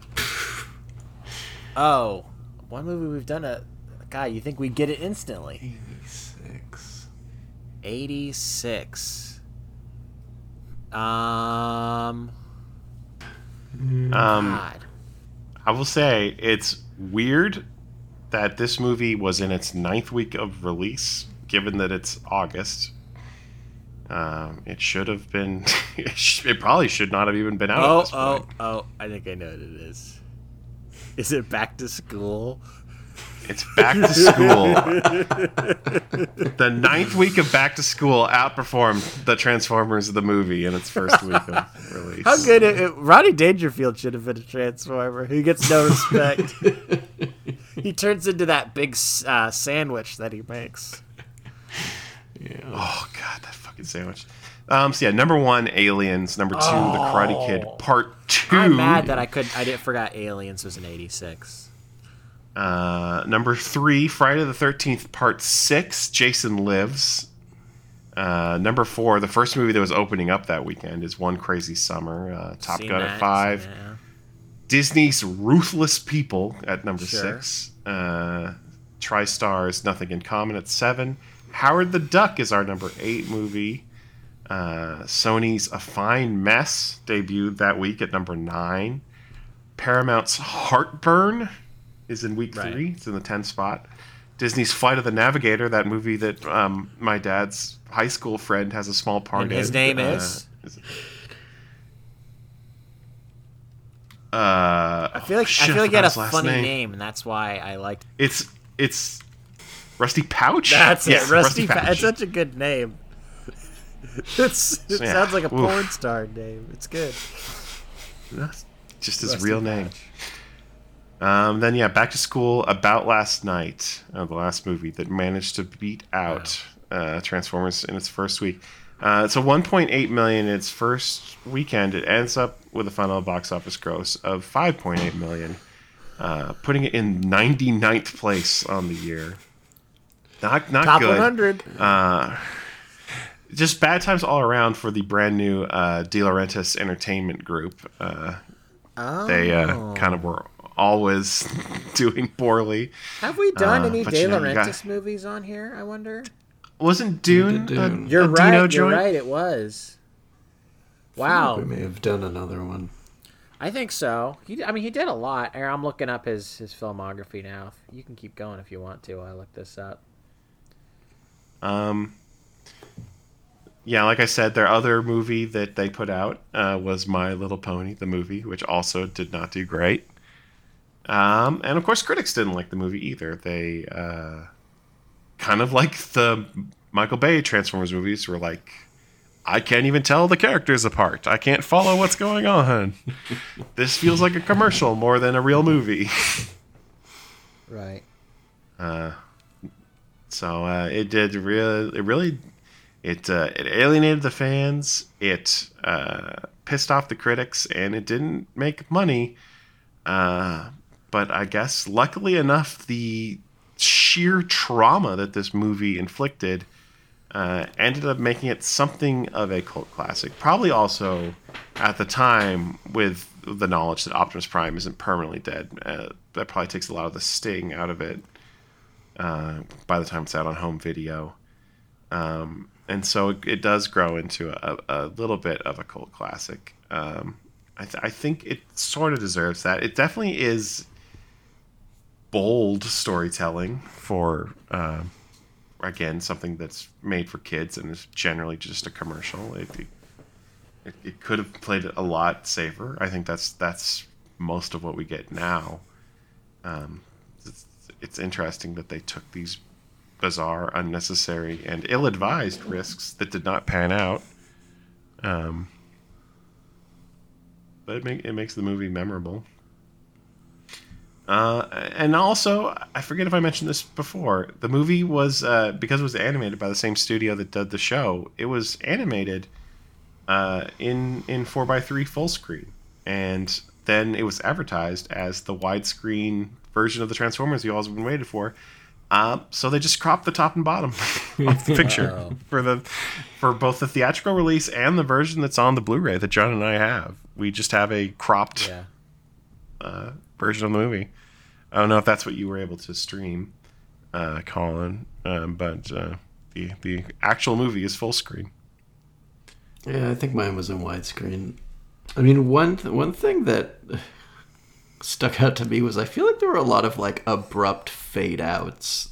And at certain points where I'm like, did they just do this so it would be easier when they put it on TV for commercial breaks? It sure feels that way. Like, it just makes it feel like a TV movie. I mean, you're saying, Sean, they did air them as episodes, so they must have had it in the back of their mind. It's like, oh, and once this airs in, once this runs in theaters, then we can just air them as episodes later. I bet that was always part of the plan. Yeah. Well, especially when it's like, imagine if you were a kid watching this show, end of season 2, things are fine, things are normal.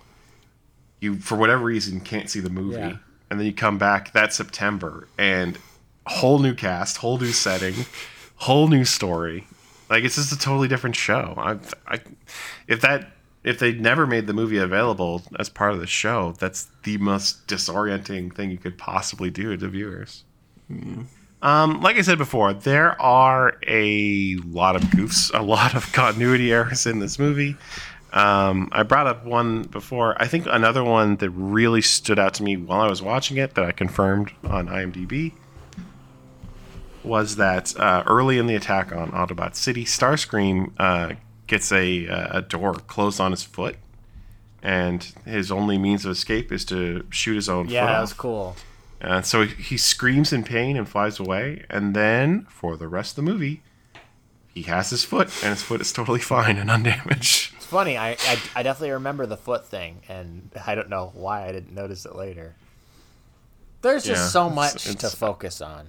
There's a lot going on. There's so many robots to keep track of. It's hard enough to remember who's who.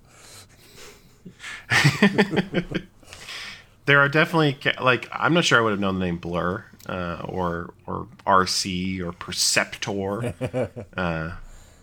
if I hadn't been taking copious notes as I was doing this. Yeah. But everyone remembers the villain. Yeah. That's right, guys. And that means it's another edition of John's Rogues Gallery.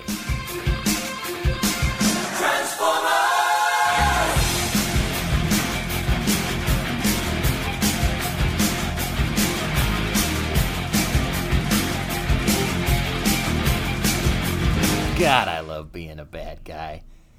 Guys, we got Unicron. He is an evildoer.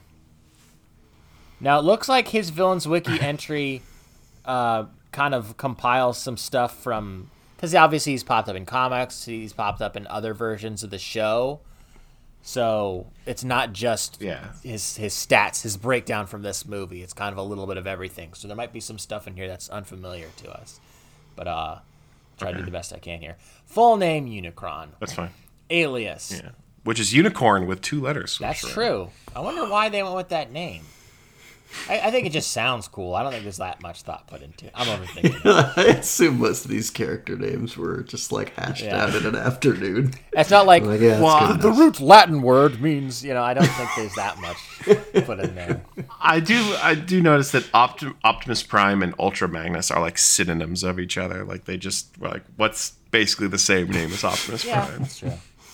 Full name Unicron, alias, the Chaos Bringer, the Destroyer, the Dark God, the Dark Lord, the Death God, the Planet Eater, the Demon, and the Monster Planet. He's got quite a few. I like that. Origin Transformers franchise. Occupation, Cybertronian deity of chaos, darkness, evil, and destruction. Oh. Where do I sign up for that job? Power/skills, gigantic size, unmatchable strength, capability of destroying planets, fire breath. That's a good one. Mentally torturing anyone by simply glaring at them. Cool. Yeah, that checks out. Reality warping, electrokinesis. Like I said, some of this is in some of the other shows and stuff. Nigh omnipotence. That checks out. Mind control, rebuilding Transformers, resurrection, Yep. Dark Energon. Oh. Dark Energon, and in parentheses, his blood. Whoa. Anti-Spark, in parentheses, his spark. Planetary form and immortality. We don't see him die. He's a floating head. I think they're right. Yeah. Hobby, devouring planets.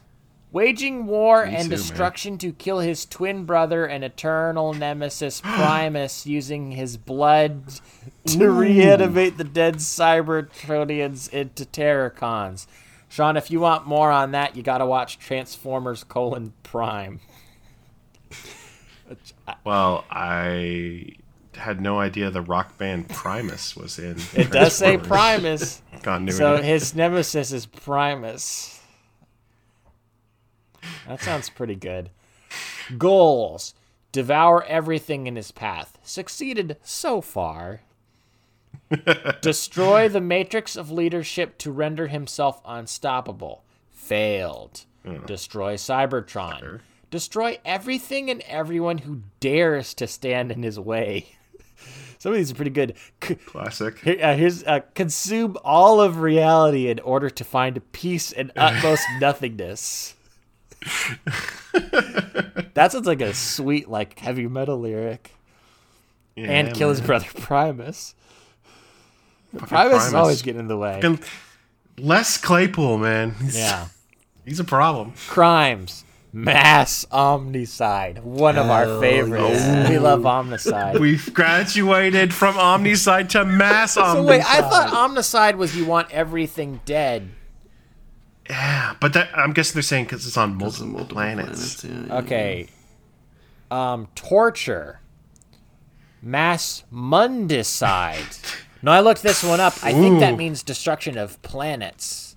But then it's like, do you need that and omnicide? Oh. You got. Well, it's because you're not just killing the things living on the planet; you're also killing the planet itself. So that's a new one for me, mundicide. I didn't think about this one. Yeah, go ahead. How are we going to escalate from mass omnicide and mundicide? Maybe just like who could want to do worse? You remember like the total omnicide? total omnicide? Is there one that's like everything? He wants to kill everything and himself. This next one I didn't think about, but this is definitely true. Cannibalism. He's a robot. He eats robots. I get it. I saw on the Transformers wiki there's a lot of debate of which robots are Transformers versus just like sentient robots. That's true. Like the robots from the planet at the very beginning that he gobbles Yeah, up. they weren't transforming, were they? They're like, their relationship is unclear.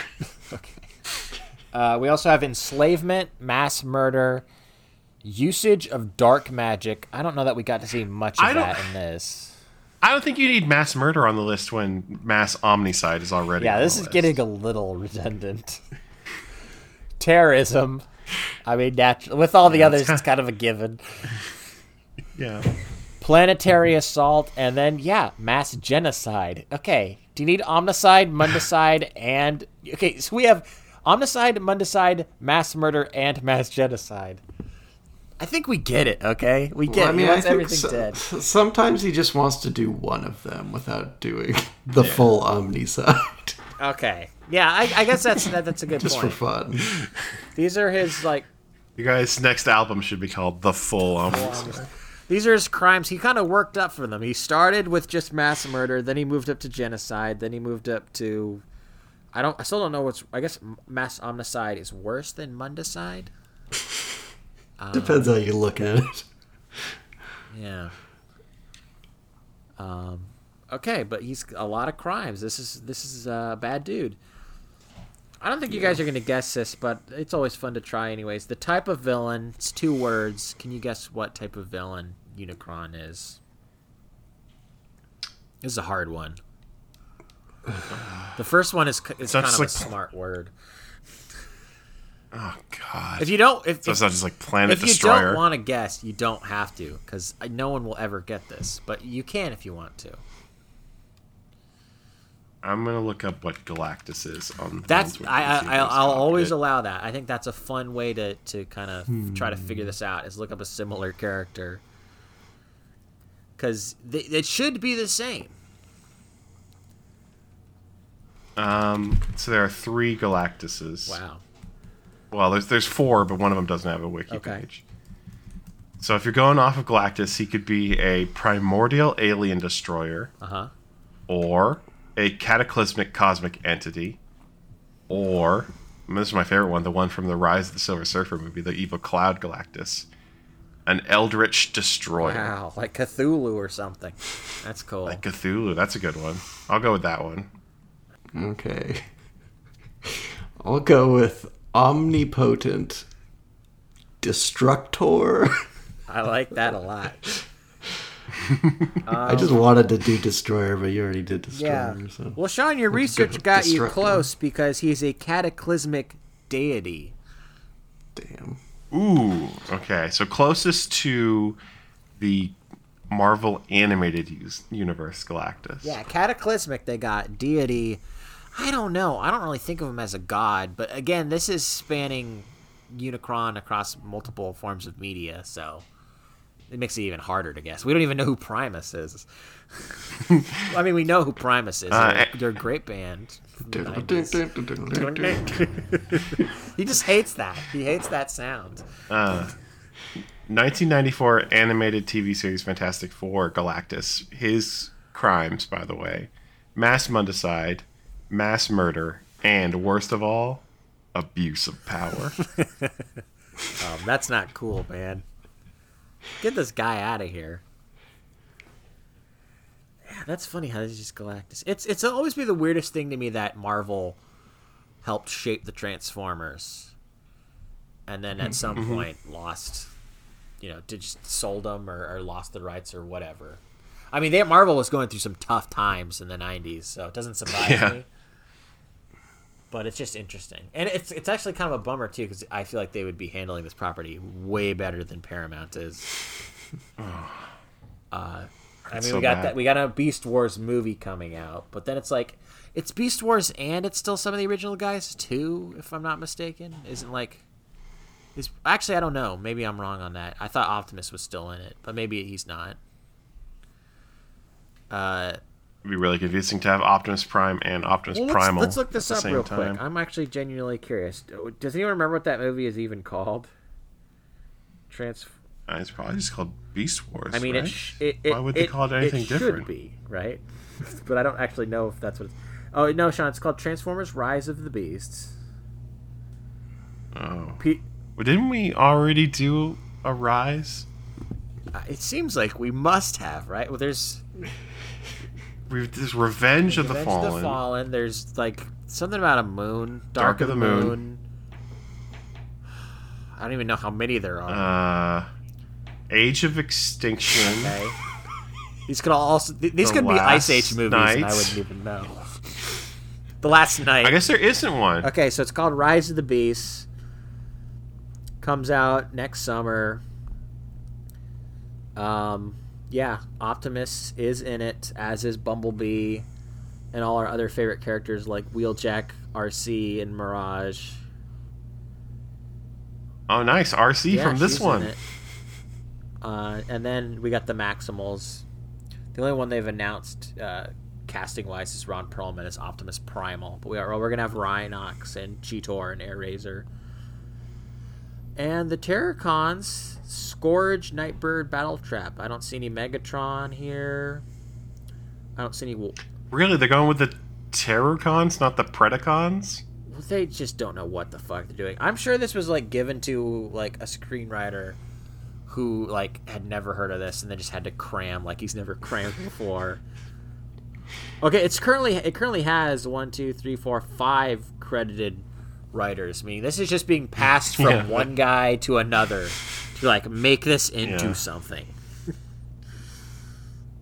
That is such a bad sign. That means, like, they don't know what the fuck they want this to be.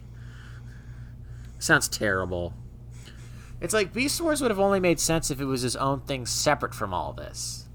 But they're weaving it in, which is a terrible idea. Because it's not like... I guess they must feel like people are just so invested in Optimus. It's like, we gotta have Optimus. If we don't have Optimus, people are gonna hate it.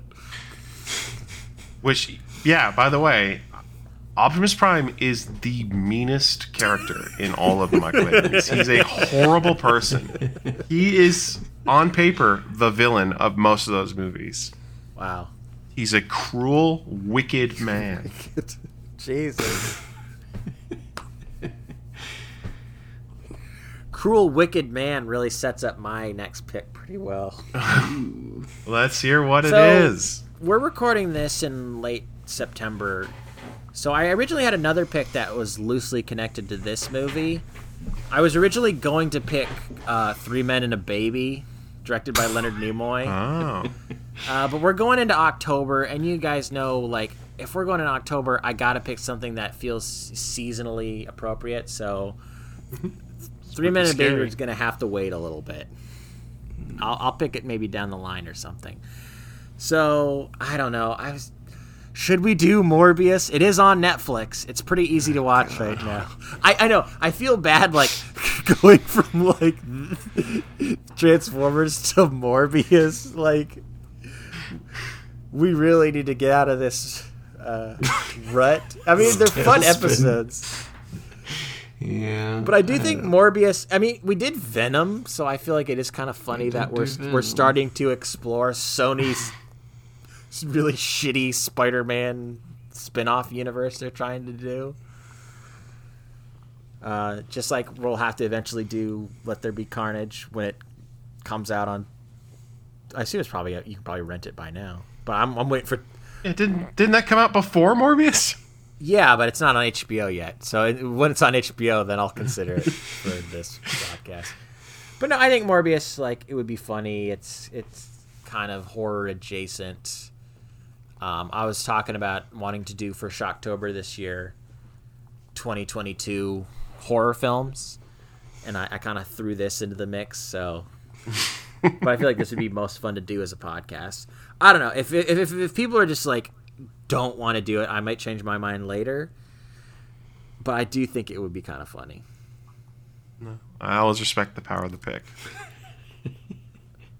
Just see what everyone's talking about. You gotta, I guess. Have we done Jared Leto more than twice? Or is it just twice? Because he's in Fight Club. I'm surprised we... I feel like he's in like a deleted scene of something else we've done. Probably. I hope he isn't, because I would feel bad that, like, oh God, he's in our Three Timers Club, Jared Leto. I don't even like him. It's kind of strange that he's the lead of like a superhero movie in this day and age. I don't know. I think it would be fun to dig into this. Maybe I'll change my mind later, but as of right now, I'm sticking with Morbius. It's Morbin time. You're right. He was in a deleted scene of Phone Booth. That's right. So, sort of in the Three Timers Club. Yeah. He's the doorman for the Three Timers Club. He gives you your complimentary condom full of jizz before you enter the club.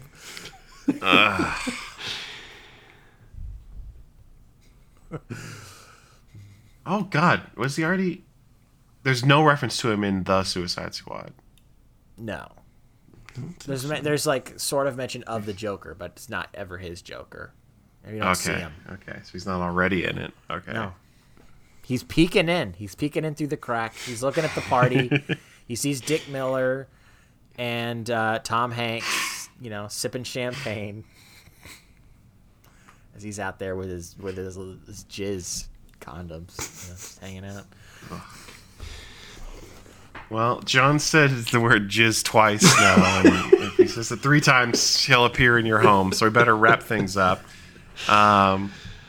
If you want more of our content like that Shocktober that John was referencing, you should head over to mildlypleased.com, where we're going to have those posts going up with some level of frequency. I think we do like each of us writes one a week, something like that. We'll figure it out, yeah. Yeah.